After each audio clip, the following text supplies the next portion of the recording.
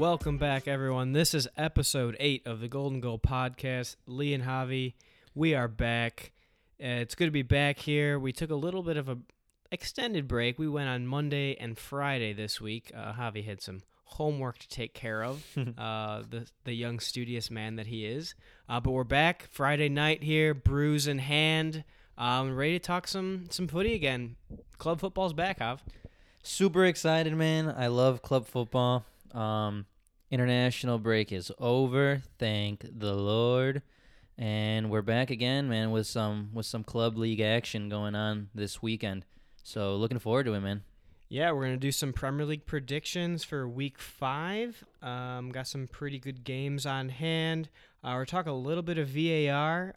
There has been some statistics that have been revealed with VAR through the first 4 weeks of the Premier League season. We're going to get into some what to watch for, some extra touch at the end. And if we have time, we're going to get into our beloved Chicago Fire. There was some big news today with them that we're super stoked about. We'll see where we're at with time. But yeah, Premier League Week 5, club football is back. Fuck yeah.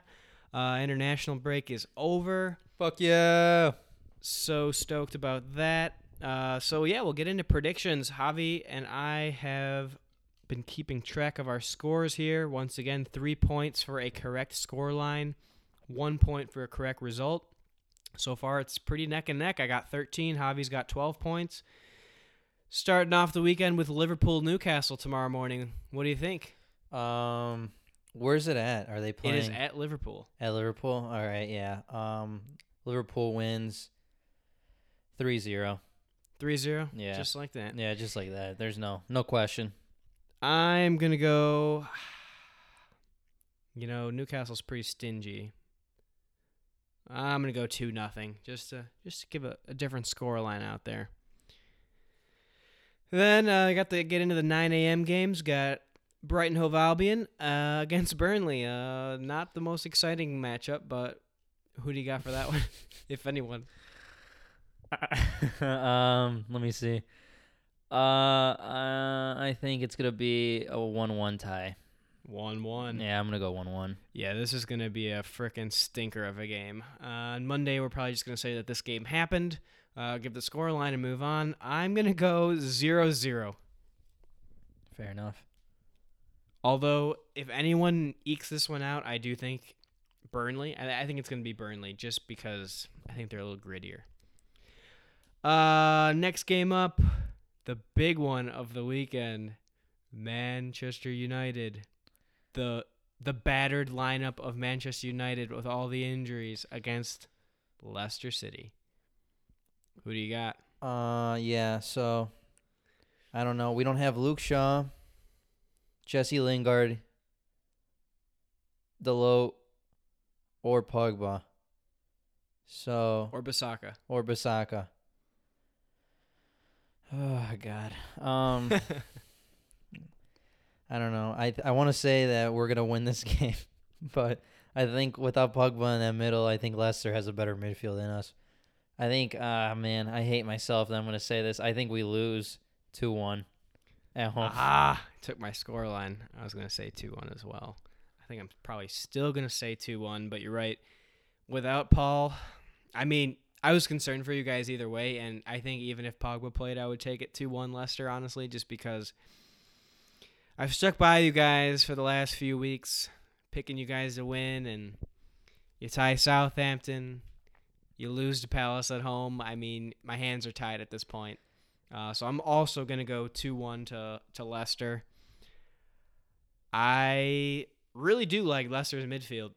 Tielemans, Madison, and Ndidi. That's a really nice midfield. Yeah. Jose Perez probably off the bench. I don't know. He hasn't been off to the best start, but I really like their midfield.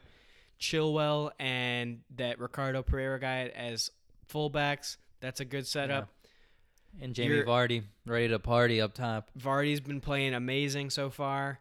And Johnny Evans and this Soyuncu guy who's been kind of filling in for Harold Maguire since he left. He's actually looked pretty good as well as a center back. He's a young, I think he's Turkish. But Leicester have a nice squad, man, and given your guys' form compared to theirs, I mean they're fourth or fifth in the table, I think, right now. Yeah, they're pretty close up. They're pretty close up to the top four, and I don't know, man. Man U's. I think they're gonna struggle, to be honest. I hope they win. I hope they pull off a win, but I don't know. It's not looking too good for the Red Devils right now at the theater of memes. So And I have to heard see. today that if they lose this game, and given other results around the league, they could fall to 13th place in the league. Let that sink in for a second.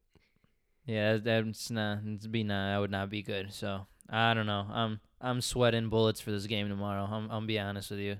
So I also heard that Leicester hasn't won at Old Trafford since like the late 90s or something. neither the Crystal Palace. So we'll see. The Crystal Palace had an even longer drought, basically. So anything can happen with this state at of the United. theater of dreams, man. Anything is possible. Theater of dreams for the opponent. But yeah, 2-1 for each of us then. Next up we have, I actually think this will be a good game, Sheffield United and Southampton. Oh yeah, that is a good game. At Sheffield. At Sheffield. I really like the way Southampton's been playing. I think they play good soccer. Sheffield is known to pull out some gritty wins though at the same time, and I don't know. I think it'll be a good game. I'm trying to see who I think though are gonna eke out a win. I think it's gonna be Sheffield's gonna win at home. I'm gonna say 2-1. 2-1 to Sheffield. Yeah, this one's probably going to be on NBC Gold, so I'm not going to be able to watch it. And it'll be at the same time as the United-Leicester game, which obviously has seniority and the priority, basically. But I do think this will be a pretty good game to watch. Southampton has been playing really well this year by their standards, honestly, given how boring they have been to watch in the last couple of years. And Sheffield has shown some flashes here and there. It's a tough one. Toss-up for sure. I'm going to go 1-1. 1-1? Yeah, I think it'll be too even. I think Redmond is out for Southampton, who's been he's been good for them in their past couple seasons, been one of their few bright spots. So that'll be a little bit of a blow for them. But next one up, Spurs at home to Crystal Palace. I think Spurs take this one. They win 2-0. 2-0. Yeah, I say Harry Kane bags a goal in this game. He's due for one. I think he, even though he hasn't been doing too hot so far this season, I think he's going to be coming off he's going to be in his feels coming off the international break. I think he scored a hattie against Kosovo. Yeah. But Palace is really good on the road, which is kind of throwing a wrench into things here. And I haven't been impressed with Spurs so far. I do think they're going to nick it, though. I'm going to go you know what? No, I'm going to go 1-0 Spurs. So then next up, this will be a good game. This is also tomorrow. I believe this is also a 9 a.m. start. Wolves and Chelsea at Wolves. Oh, yeah, this is a good one. I'm actually looking forward to this one. To be honest, though, I haven't really been impressed with Wolves too much. Have they won a game? I don't even know if they won a game yet. No, they've got like 3 ties. They got like and a 3 loss. ties and a loss. Lost Everton last week. And 3-2. And Chelsea have been. I mean, they've been pretty solid. Not that they, nothing compared to the past Chelsea teams that they've had, but I think Chelsea have been playing pretty well now. I think they have a good system going right now. Tammy Abraham's, hit the ground running now with a couple goals. Mason Mount, again, he's had a couple goals to his name also. I think Chelsea win this one at Wolves. I think it's going to be, though, 2-1 Chelsea. 2-1 to the Blues. Yeah, I agree with you. Wolves haven't been off to the best start. I think they're going to find their way eventually. But they do have that Europa League to battle with as well. So they got more games this year, essentially. I think there's going to be quite a few goals in this game. Wolves are going to be without Willy Bawley, who got sent off in the last game. Got a late red card. And Wolves haven't been as steady at the back as they were last year when they first came up. They were actually really good at the back last year. Yeah. And that guy Doherty, who was really good for my fantasy team last year as a right wing back, Oh, he's yeah, out yeah. as well. So I think they're gonna. I think both teams are gonna leak goals because Chelsea's back line, it's leaky as well. I'm gonna go 2-2. Okay. Fair, fair. Next one up, Norwich at home to City. Norwich have a ton of injuries. City, we just learned that Laporte is out for 6 months. We're going to talk about that a little bit after we're done with our predictions. Who do you got for this one? Or what score do you have? I'm sure I know who you have. Yeah, I think City wins. We at Norwich, right? At Norwich. I think City wins 3-0. 3-0. Yeah, I don't think they'll. Actually, wait. 3-1. I think Pookie scores a goal. Pookie? Yeah. Pookie Bear? Yeah. I think if they're going to get a goal, it is going to be through Mr. Pookie Bear himself. I'm going to go 5-1. Oh wow. 5-1 to City over, and I think Pookie's going to skip the goal as well. Norwich do not know how to defend whatsoever, and I think Kevin De Bruyne is going to have another big week. He had an unbelievable game for couple games for Belgium. He had like 3 goals and an assist in their second game. Granted, it was probably against some baby ass country, but I think it's going to be a big week for whoever has him in fantasy. KDB. They move to Sunday. Bournemouth at home to Everton. That'll be a fun one. That'll be a good one. I think Bournemouth wins this one though. I think it's gonna be 1-0 to Bournemouth. 1-0. Bournemouth are good at home. They have that really intimate little stadium. Yeah. I can't remember the name of their stadium, but it only holds like 10,000 people. The Vitality Stadium. Vitality, yeah. It's a nice little ground, actually. This is going to be a good one. We'll see which Everton team shows up. We've seen in the past that Everton are really inconsistent. And like I said, Bournemouth is a good home team. This is a tough one. This would be a good one to watch, though, Sunday morning. I think I'm going to go 2-1 to Everton on the road. And then second Sunday game, Watford, who's rock bottom of the table right now, 1 tie, 3 or 4 losses. Watford at home to the Gunners of Arsenal. 2-1 Arsenal. I think Arsenal's leaky defense is gonna let up a goal. But I think Arsenal. But I still think they'll win comfortably though. I don't think it'll be too much of a challenge for them. Speaking of injuries, Lacazette has also been ruled out for that game. We'll get into the big injuries for the big teams right after this. Watford just assigned a new coach, who has been their coach before. Ironically, really stupid assignment in my opinion. I do think Arsenal win this one. I also think they leak a goal. I'm actually going to go 3-1. Okay. I think Yang and maybe Pepe gets his first goal in this one. I feel a Pepe first goal for the Gunners. He needs one, I think. I think for his confidence, especially now that Lacazette will be out for 5 weeks or so, I think it is. It'll be big for him to be able to step up. And then moving on to Monday, the last game, Aston Villa and West Ham. It's a Monday game this Aston week. Villa, West Ham. I think West Ham wins this one. 3-1. 3-1. Yeah. To the Hammers. Yeah. I know City thrashed them on the opening day 5-0, but I actually like West Ham's team. I think I've probably said it before. And I don't rate Villa very highly, even though they have squeaked out a result or two so far. I'm going to go West Ham 2-0. Okay. So that will round out the predictions for week 5. We'll transition here into some big news around the league with some injuries, some concerns for some of the big clubs. We had mentioned Laporte and Lacazette already. Laporte is going to be out for a while. More than I thought. Because, I've had knee injuries in the past, so I kind of know timelines and stuff. Laporte, I believe, has meniscus damage and LCL damage.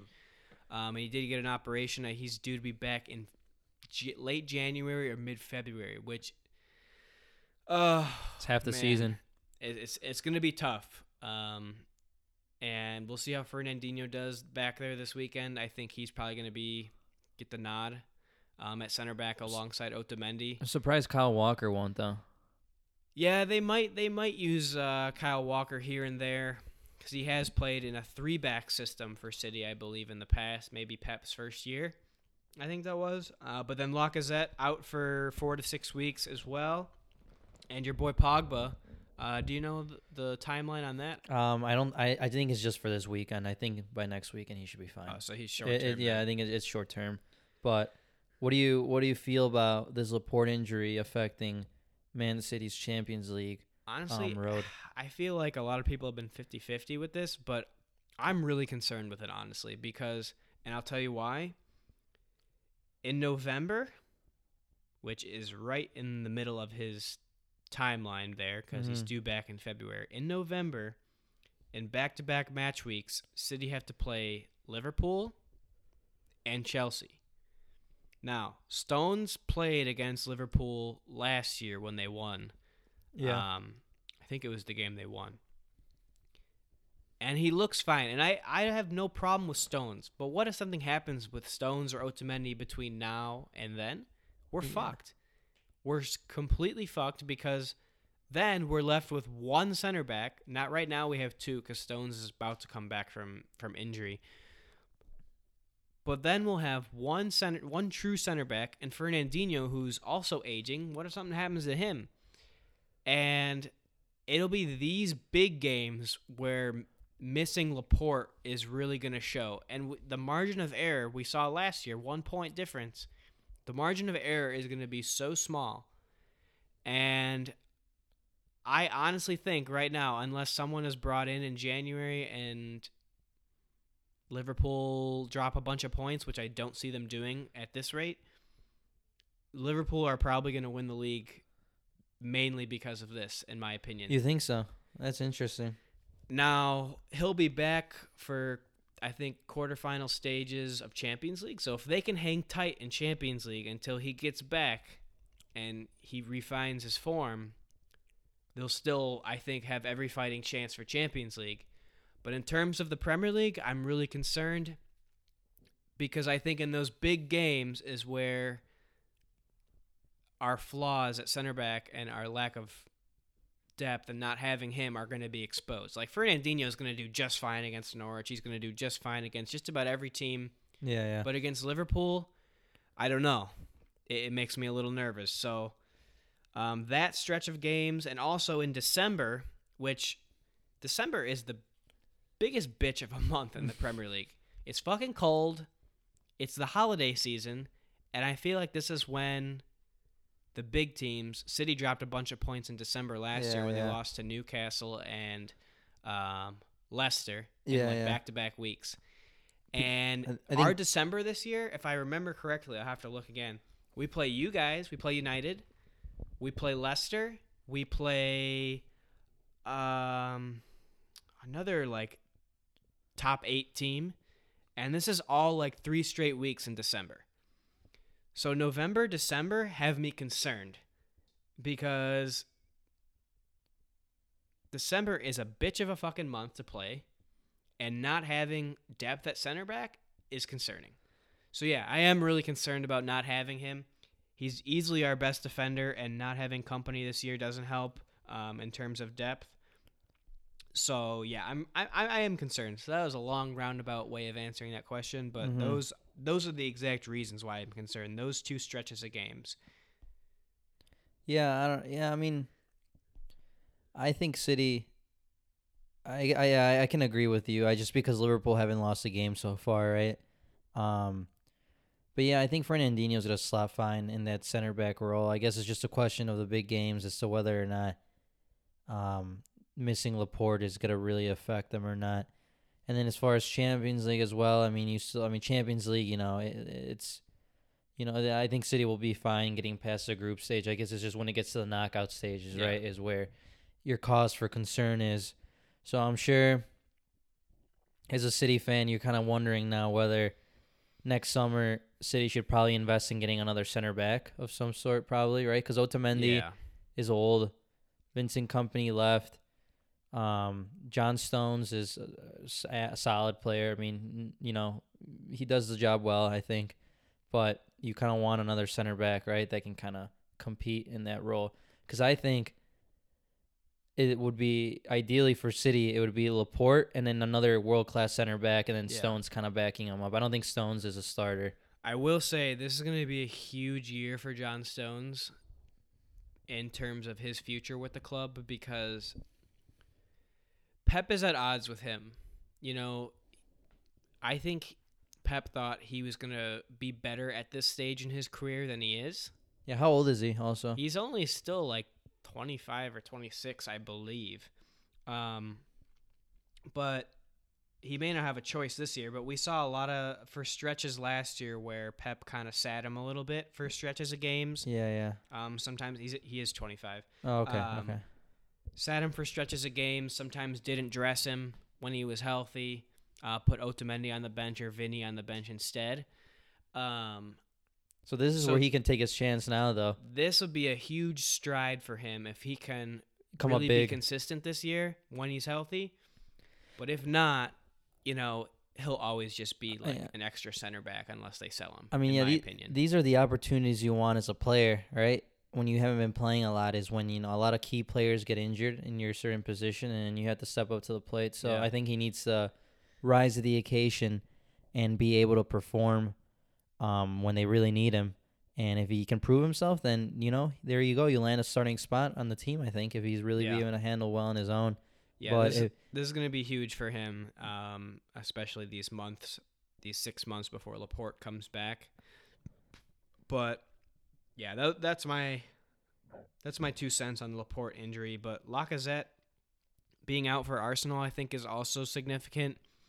Just because Arsenal is still trying to find their identity a little bit with some new players and stuff, and still trying to get their feet under them. And whereas I don't know which system they're going to play without him because like we have talked about before, that's not all the time that we see him, Yang, and Pepe in the same lineup at the same time. So I don't know what system they're going to play, but that's one less goal-scoring source for them. So it just has to be said at least that it is going to be a concern, even though it's only for 4 to 6 weeks. I don't know what your thoughts on that are. With Arsenal, I think that Lacazette injury is going to affect him quite a bit. I know he hasn't really been starting too much, which is weird. I don't know why they don't start Aubameyang, Lacazette, and Pepe. That's kind of like, I don't know. I question Unai Emery's decisions so far he's made when it comes to Torreira and then starting all 3 of his best attackers. But, yeah, Arsenal, I think they have a really good. I mean, we've gone over this a lot of times already, right? They have a good attack, a solid midfielder, and then a really bad back line. But I agree with you. They need to find some sort of identity, and I think they had to just be composed in the back. I know they don't have a lot of talent, but they got to really try to work as a team defensively more so just relying on your back line to bail you out. I think when you don't really have a good defense overall, as a team, you got to play really good defense. If that kind of makes sense, right? Yeah, it'll be a chance for Özil to step up because I'm sure he'll get some more minutes while he's out. Yeah. And it is a lot less time than the Laporte injury, but. And I have a question for you, real quick. Before, do you think with the return of Bellerin and Tierney that Arsenal's defense is going to improve a lot, or what are your thoughts on that? I haven't seen much of this Tierney kid. I've heard good things. Right now, I actually like the way Maitland-Niles is playing. So do I. And I think it's going to take, because Bellerin has been struck with quite a few injuries in a short period of time. Yeah. Kind of back-to-back almost. Mm-hmm. So I think it's going to take a while for him to refine some form. So he may not come back right away to the player he once was. Yeah, that's true. I think Tierney will, if he is the good player that I've heard he is, will be a bigger impact having him back because at left back they have Kolasinac, who I don't rate him very highly. And then they have Nacho Monreal, who I think has been playing left back, who 2 years ago he actually had a really good season for Arsenal. He's one of the few bright spots, but I think he's just on the other side of the hill now, and he's just a filler right now until they get people healthy. But I'm actually glad you brought that up, because with Lacazette being out, now that I'm looking at their schedule for like the next month or so, they should be okay. Yeah. They've got some Europa League games trickled in there, but in terms of like strength of schedule in the league, they should be okay just because their attack has been pretty potent. There could have been a worse there could have been a worse player get injured. Like if a center back got injured, who they don't have good ones right now. So like if David Luiz or Maitland-Niles, or who the hell is their other center back anyway? Oh, Socrates, if he got injured, I think there'd be more concern because they're already bad at the back. And if someone like Ceballos or Guendouzi got injured, or Torreira, there would also be more concern, I think, than Lacazette out. Because I still think they'll still have scoring options. Özil will come in. I think Ceballos could be a scoring option as well this year. I don't know what Arsenal fans think of that, but I think he could be a good creator as well this year for them. So they're going to have scoring options even with him out. But like hypothetically, if another one in their back, someone in their back six got injured, then there'd be more cause for concern, in my opinion. But yeah, they don't have too bad. They do play United on September 30th away. So that'll be a big one for them, where it might show a little bit more with him missing. But I don't think it's anything too big of a concern for Arsenal fans, but I guess we'll see. Sorry, that was my beer. Popping another brewski? Oh, yeah. Yeah, I agree. With and like with again like Lacazette, he hasn't really been Unai Emery hasn't really been starting Lacazette anyways, which is again weird to me. I don't understand it, but yeah, I don't think Arsenal's schedule's too bad. I'm actually happy that Lacazette's injured because he's gonna be playing. They're gonna be playing Man U soon, or at the end of this month actually. So that's only good for Man U. It might be one of his last weeks of his of his injury there. But we'll move on. Pogba also out, but that's short term, so we won't say much on that one. But some big people out for some big clubs for the short-term future and for Laporte long-term. But we'll move on. VAR. We'll touch on this a little bit. Something was released today by the BBC that VAR has been involved with 10 decisions so far in the first 10 weeks of the season, and of those 10 decisions, it's been said that only 6 of them have been correct. So we hear all this stuff about, VAR is going to get 95% success rate or something, some bullshit like that. But here we are 4 weeks in, and they've even cited the specific incidences that it's gotten wrong. So they've gotten 4 wrong, 60% pass rate so far at this rate. Not too hot. And a couple of these have been like it probably wouldn't have made a big difference in the game, but the other 2 have. So the first one, David Silva was fouled against Bournemouth when City played Bournemouth a couple weeks ago. They ended up winning that one 3-1, so it probably wouldn't have made a difference. There was no penalty called, but they're saying that it should have been. Sebastian Haller, the striker for West Ham, was fouled against Norwich.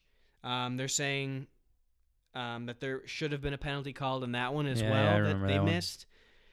Tielemans should have been sent off when Leicester played Bournemouth, so that one would have made a difference because that was a 2-1 game or something like that, and that was midway through the game, I believe. So if he's sent off and that call gets correct, maybe that game ends in a tie. I don't know. And then the last one, this was just the last match week. Newcastle and Watford, that one ended 1-1, but there was a missed handball in that game. That Watford would have been awarded a penalty for it and maybe have gotten 3 points. And Watford's struggling right now, so that could prove to be a big miss. Big 2 difference. Points, basically. Yeah. And they fired their fucking coach right after that game, so A big maybe if difference he for wins him. that game, maybe he keeps his job. So here we're looking at fucking career impacts from VAR fucking up. So we don't have to spend too much time on it, but I wanted to at least point it out. So we did talk about it in our very first episode, how there's going to be some growing pains, but, time's a ticking, right?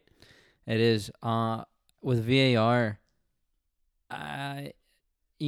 6 out of 10, 60% is very shit. That's a failing grade. It's a failing grade in school. So any school, yeah. So you bring back a 6 out of 10 on your test to your parents. I mean, they're smacking you across the face. No That's TV. no TV for a month, man. Yeah.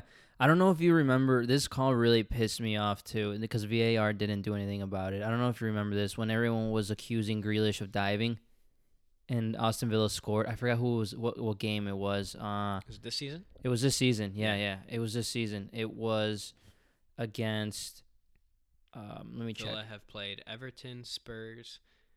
I don't know who else they've played. Hold on, I'm gonna look it up real quick so then I can remember this. It was against, I think it was against Crystal Palace, to be honest with you. Yeah, it was against Crystal Palace because Grealish got a yellow card for diving. So Crystal Palace ended up winning that 1-0. And if you saw the video, Grealish was taking it pretty much inside the box, takes on a player, and one of the Crystal Palace defenders sticks his foot out and it catches Grealish's feet, and he falls to the ground. But the referee calls a dive. But right before the referee called the foul or the dive, Aston Villa ended up scoring anyways off that like attempt. So the referee calls the yellow. The ball was in the net already though. Aston Villa scored, and then you can see in the replay that he didn't dive, that he actually was clipped. And VAR didn't look at it, didn't say anything about it. So here's the last thing I'll say about it that I don't like about, because they're doing it differently than, say, MLS does it. So MLS has people in the booth that if a controversial moment happens, the people in the booth will say, hey, you might want to take a look at this. It could go either way, basically.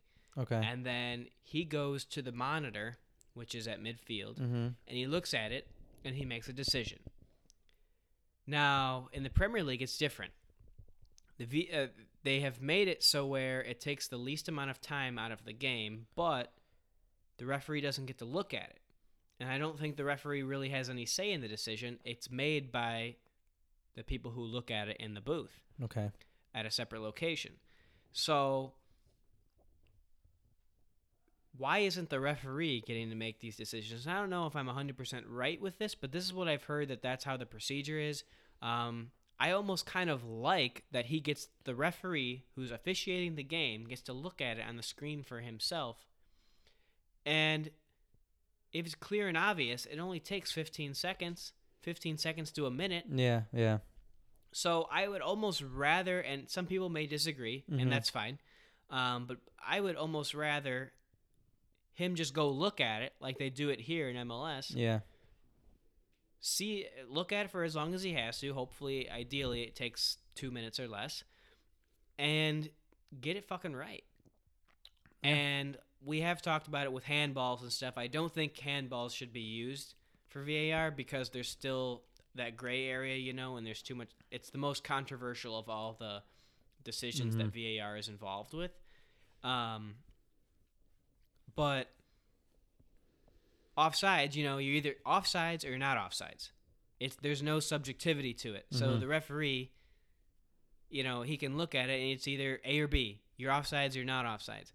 But with fouls and that sort of stuff and red cards, the laws of the game are still structured well enough to where he should get red cards right. And he should get, what's the other one that I'm thinking of? Mainly red cards. And then handballs should just not be reviewed until they really define the laws. They really define the laws a little bit better. But I almost like it better in MLS how the guy goes to the screen, he takes a look at it, he gets to see it for himself, and he also got to see it for himself in live Mm-hmm. right there, closer than the guys in the booth Yeah, are, yeah. and make a decision. But I know I understand how some people would rather see it done how the Premier League is doing it. Mm-hmm. But look, we're 60%. I don't know. I don't have the percentage off the top of my head for MLS, but I think it's higher than 60%. But then again, we're only through 4 weeks and it's only been used 10 times, so hopefully it gets better. But I at least wanted to bring it up. Yeah, I don't really have too much else to say about it. I guess it's just kind of Growing pains. if it's there, you should use it, especially for calls that like I said, this Grealish dive. If you have officials looking at this constantly, how the fuck do you not see someone who gets clipped and is accused of diving? Yeah. Like I to me that doesn't make sense, right? All you're doing is sitting on your ass and looking at these plays. Like, I mean, maybe I'm wrong and say like, oh, Javi, actually, there's a lot more work that goes into this. You don't know. Shut the fuck up. Like you're sitting there and you watch, you can see, right? It's like watching it on TV. Yeah. I'm watching it when I sit down on my couch watching TV, and that sounds very biased, but it's the truth, right? If I can see, if I see something that was clearly either not a foul or a foul sitting down on my TV, then I think VAR, who get paid, I don't know how much these refs get paid, to do this, but these refs that are sitting in the booth watching this on TV, Yeah. should be able to catch the same shit that I watch on Right. my TV. Yeah. So agree. so that's what I'm kind of ticked off about, especially shit that's like very clear. Like there's some calls that are very clear, and you look around and you're like, why didn't they VAR check Yeah. this? So, yeah, Yeah. that's Yeah. that's my annoyance with 60% it. definitely not a good look so far. Hopefully it gets better. But yeah, I just wanted to bring up those incidences because this is the first year they're using it. But we'll move on. What to watch for? We've only got really one game, or I guess 2 games. I got one too that I the want the United Leicester game. Is that what the one? You have? Yeah, I'll say that as an extra because Yeah. to be honest, I feel like Man U's gonna lose anyways. But you can say yours though. Go ahead and pick yours first, and then we'll. I have first versus second in the Bundesliga. And this is, I don't know if this is Saturday or Sunday, but Leipzig versus Munich. That's going to be a big game. Leipzig off to a 3-0 start. To only 2 goals allowed or something like that so far. And Bayern right below them. 2 wins and a tie, I believe. And I do think it'll be Bayern, Dortmund, and Leipzig. And I think it's going to be kind of close, honestly, between the 3 of them. So we'll see if Leipzig can hang with Bayern. And if they can, it's going to be a big statement for them because I did have them as an honorable mention in my power rankings in our episode not too long ago. Mine is again from the Bundesliga. It's Dortmund versus Leverkusen. Oh, that'll be a good one too. Again, I mean, Dortmund has. I mean, to be honest with you, I think between Dortmund and Leverkusen, they have 2 of the most exciting talents in the Bundesliga and maybe even Europe with Sancho and Havertz. Yeah, I actually heard. Was it with Havertz? Earlier, I don't know if I think it was last week. Marco Reus is trying to recruit. Havertz to I come think it's over to Havertz Dortmund. Yeah. To come to Dortmund, just how he did with Julian Brandt. Yeah, they're looking. Julian Brandt came from Leverkusen, I believe. Yeah, they're looking to get him this next summer coming up. They want because he is a really exciting talent. Yeah, he's really good. And that is going to be a really good game to watch because Leverkusen, I don't think they're as good as Leipzig, but they're like 4th, 5th place finish in the Bundesliga. Yeah. And they can really, especially down the stretch, they could be a team that you're not going to want to come up against because you could drop points against Leverkusen. It'll be a team that will play a big role in the title race because anybody can drop points against them. I agree. So it's not going to be a team that Bayern and Dortmund want to come down against in the stretch of the season, No, yeah, definitely. So it'll be a tough one for sure. But yeah, those are definitely 2 good games to watch, both from the Bundesliga. I wish more games from the Bundesliga were on TV because those are some good-ass games. Bundesliga has a lot of good talent, man. And I mean, top to bottom in the Bundesliga, I think they probably have the best league, honestly. may not be as big as the Premier League just because of TV deals and whatnot, but top to bottom, like even the bottom 5 teams in the Bundesliga, I think are the best teams the best bottom 5 teams of the European League. Yeah. In my opinion. Yeah. So top to bottom in the Bundesliga, I think it's probably the first or second best league in the world. Yeah. Honestly. Well, the thing is though is with Bundesliga, even La Liga, also, if you had to compare to Premier League, I think with every team top to bottom in that in those leagues is those lower teams try to play some sort of style of football. Yeah. It's with, if you look at the Premier League with your Watfords, your Sheffields, maybe some of those lower teams. Huddersfield last year, or they Huddersfield didn't have a fucking style of play. Or Huddersfield, all those teams, they fucking do is sit back and kick it. It's kind of sloppy. But with these other teams in the Bundesliga, in La Liga, they try to play a certain style of soccer, right? So it's a little bit more entertaining. But again, it's just not as popular as the Premier League, right? Mm-hmm.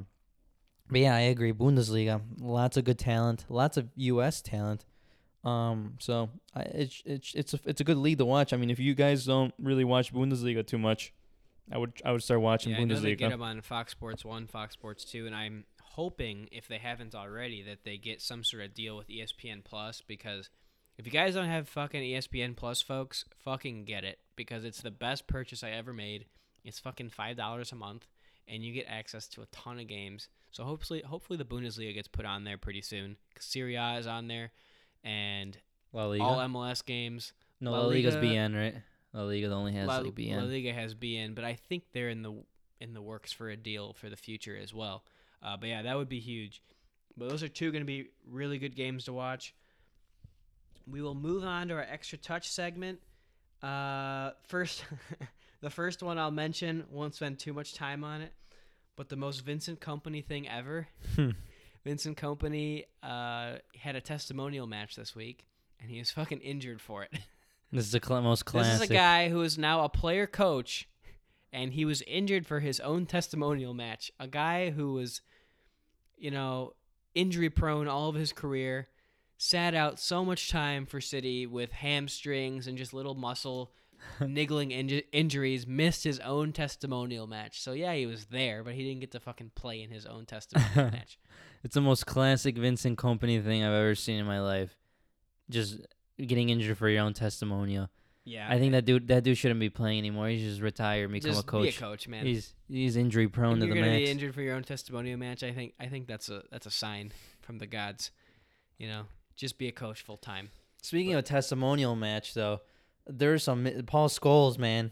He was in that. He was in that game. I'm pretty sure. I'm telling you, he could walk into Man U's midfield right now and be the best midfielder on that team. So, yeah, we tweeted it early this week. Yeah. At 44, he would be the best midfielder. Honestly, I put him in that cam role and just let him sit there and just spray some balls, ping some over the top, ping some up, and just take a long shot or something. Just kind of I think he'd be better than Jesse Lingard. So yeah, there were some big names in that testimonial match. Van Persie played.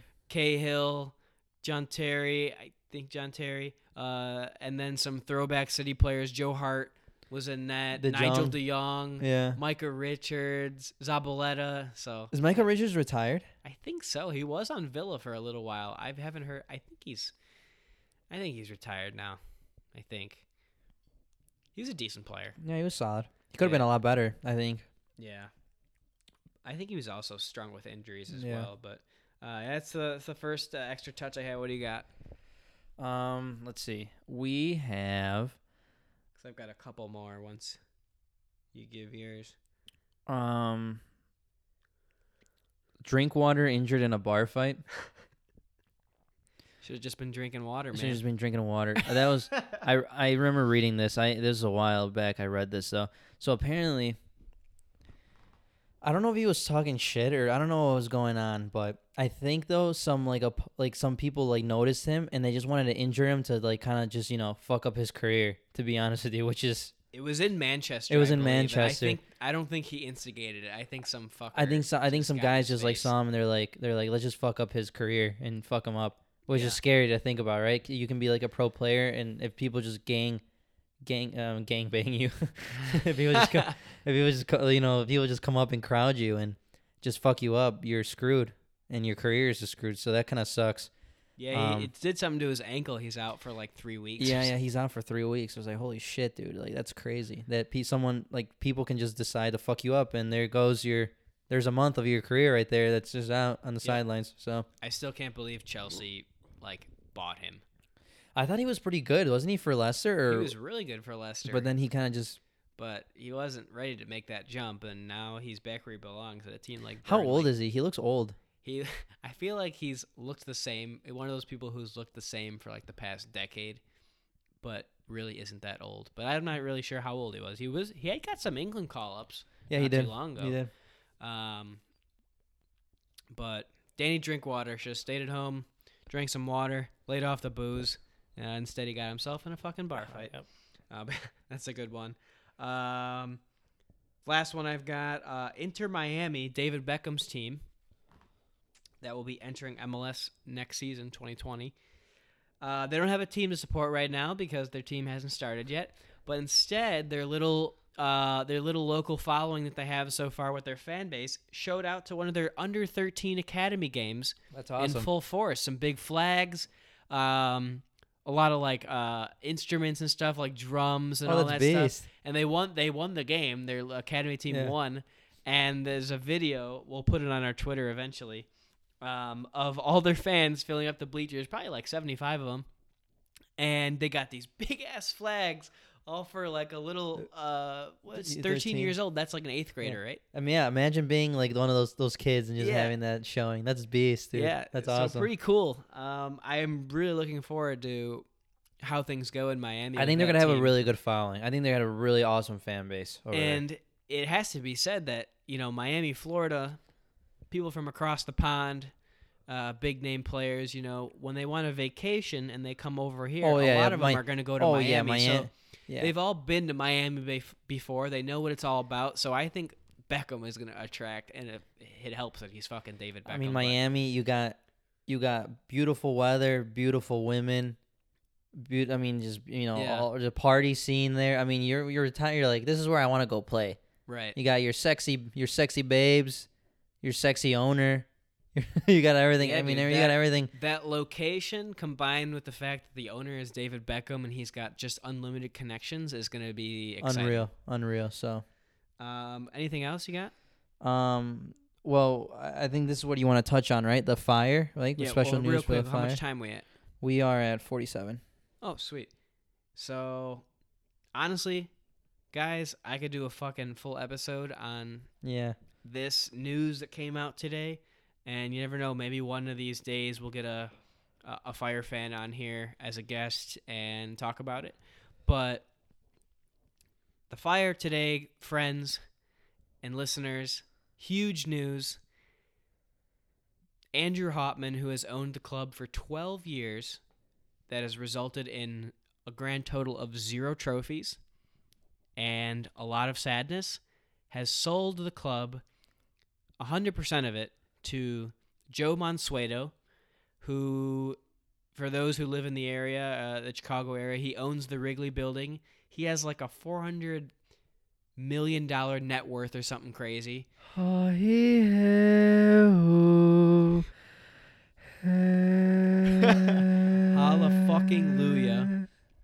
Papa Joe is now complete control of the club, effective immediately. And the team is moving back to Soldier Field, officially. So we knew it was like in the works, but it was officially announced today that starting in 2020, they will begin play at Soldier Field. No more fucking trash-ass Bridgeview. And Joe Mansueto will control 100% of the club.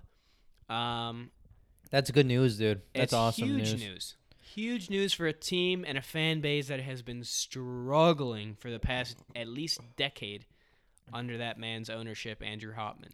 You know, what was funny is I was reading an article, and I mean, obviously they're just trying to be nice, but they were saying, like, after Hopman's brought success and has grown this like club in this like city, all this stuff, and I'm like nonsense. and I'm like that is the biggest load of horse crap that I've ever heard in my life. I was like, I mean, look, I don't want to shit on anyone, but he's done shit for this club. He's done shit. He's. I mean, you know what? I won't say absolute shit, but I mean, let's at least look at it the past 4 or 5 years. I don't really think he's done much. Well, in the past decade, the Fire have made the playoffs twice in the last 10 seasons, and in both of those playoff appearances, they lost in the first round. So we're talking a decade without a playoff win. A decade, man. From a team who made the playoffs in their first 12 seasons, the team made the playoffs 11 of the first 12 times. And then since then, basically, because that would have been 98 to 2009, since then, they've made the playoffs like 3 times. And haven't won a playoff game. So you look at that and you're like, as a club, you're supposed to build off. Right. It is like any professional sports team, right? If you qualified for the playoffs, like you said, 11 out of the 12 times you first started off, then you're like, you know what? Our next step should be to fucking win, right? To win this the playoffs, right? Or not the playoff game, but the whole MLS Cup. Yeah. How do you go from qualifying 11, 12 times to then exactly. to then 10 years of absolute shit? Like it showed on their part that the owner didn't give a shit anymore. Like I don't mean to be mean. It's just like, how can you let that happen for a decade? Right. It was long overdue. This guy should have sold this fucking club years ago, because let's be honest, he's losing a ton of money on this, and the team isn't doing well. It's one thing because most soccer clubs, even in Europe, operate at a loss. It's not always about revenue and profit. It's about winning. And the majority of the clubs in MLS, and granted MLS is still a relatively young league, but just about every single club in MLS is operating at a loss. Very few teams are actually making a profit. So, you're operating at a loss, so you're losing money, and your team fucking blows. You've made the playoffs twice in the last 10 years. Why would you not sell earlier? But it's crazy to think Joe Mansueto, the guy who bought the remaining, he had 49% stake in the team up until today. Last year, he bought 49% of the team from Andrew Hopman, and today he bought the remaining 51%. Total money spent, I'm hearing, is over $300 million. Andrew Hopman bought the team in 2007 for guess how much? How much? $35 million. So this dude, arguably the worst owner in MLS history, owned the team for a dozen years, 12 years, and at the end of the day, no matter how bad he did, he still made $290+ million profit off of this sale of the club. That's fucked up. Now, I don't know if that makes up for all the the expenses, like the money he was losing year after year after year while he owned it, but still, man, that means the Fire are valued at like $400 million, and this dude literally made $350 million after being like the worst owner ever for over a decade, and that is mind-blowing to me. But it could prove to be just an amazing step in the right direction for this club, because like we said, they first 12 seasons they made the playoffs 11 times.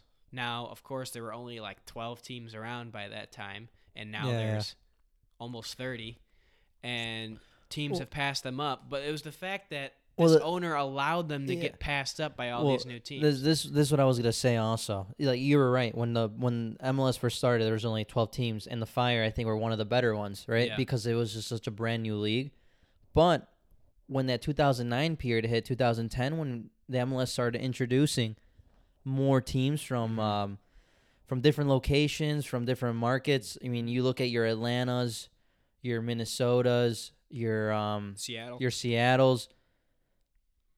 Those owners, those teams had ambition, have a goal to win the fucking MLS Cup, man. Yeah, right? and this guy did not have enough ambition. To have a fan base who's passionate about their team, who wants to come to every fucking single game.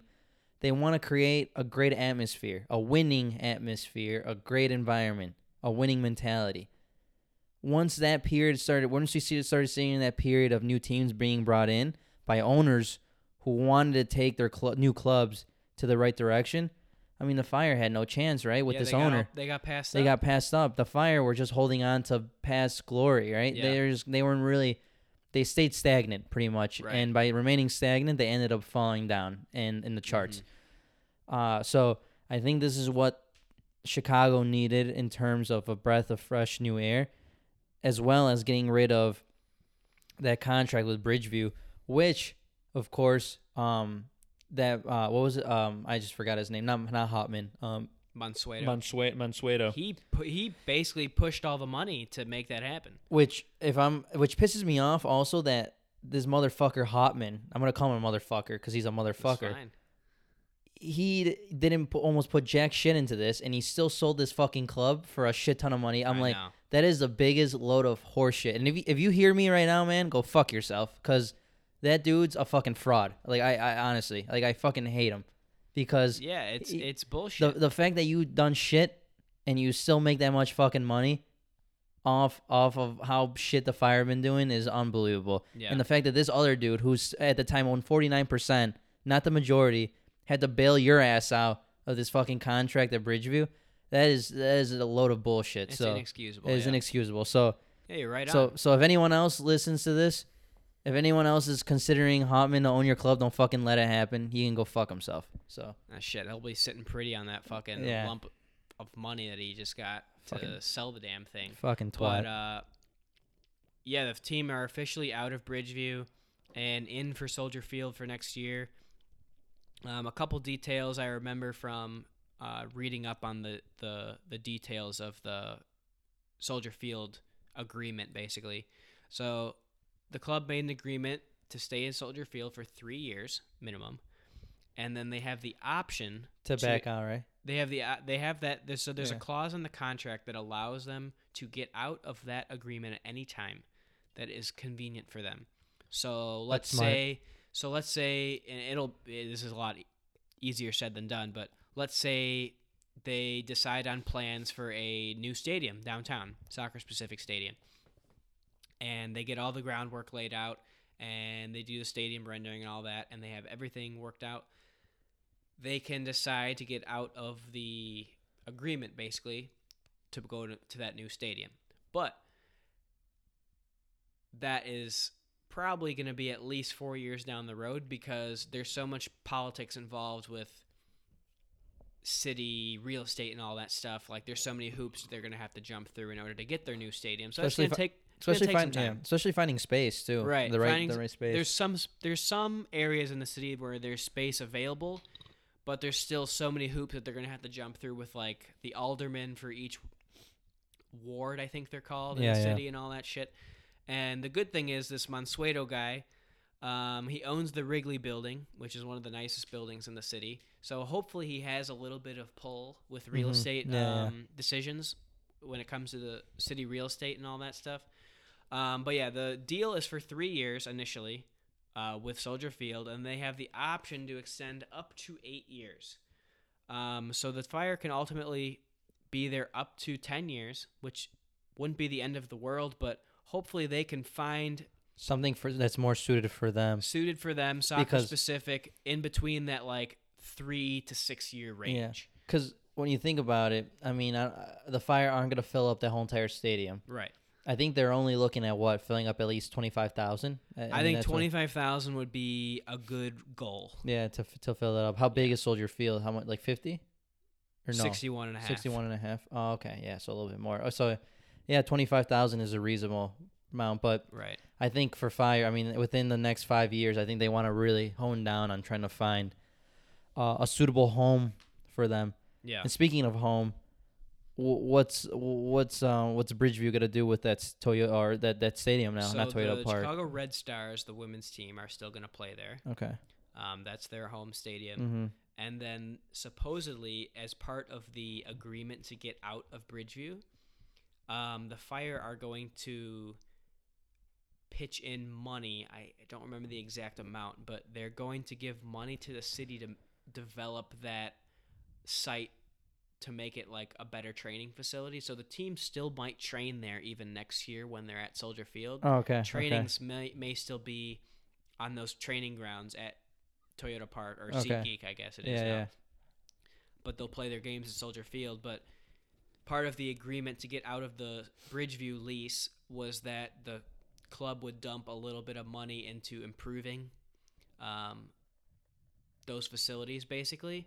It's about time. I don't remember the exact amount, but so it'll still be used, basically. Yeah. And then since SeatGeek is still going to be the name of the stadium, they'll have total control over like concerts and stuff. So maybe more concerts and stuff will go there. Okay. And the Red Stars will play there. But yeah, it's interesting. I doubt players are still going to want to go to fucking Bridgeview to train. But at least they won't have to fucking play there anymore. Yeah. At least they'll be able to hopefully attract more fans. But it has to be combined with winning, man.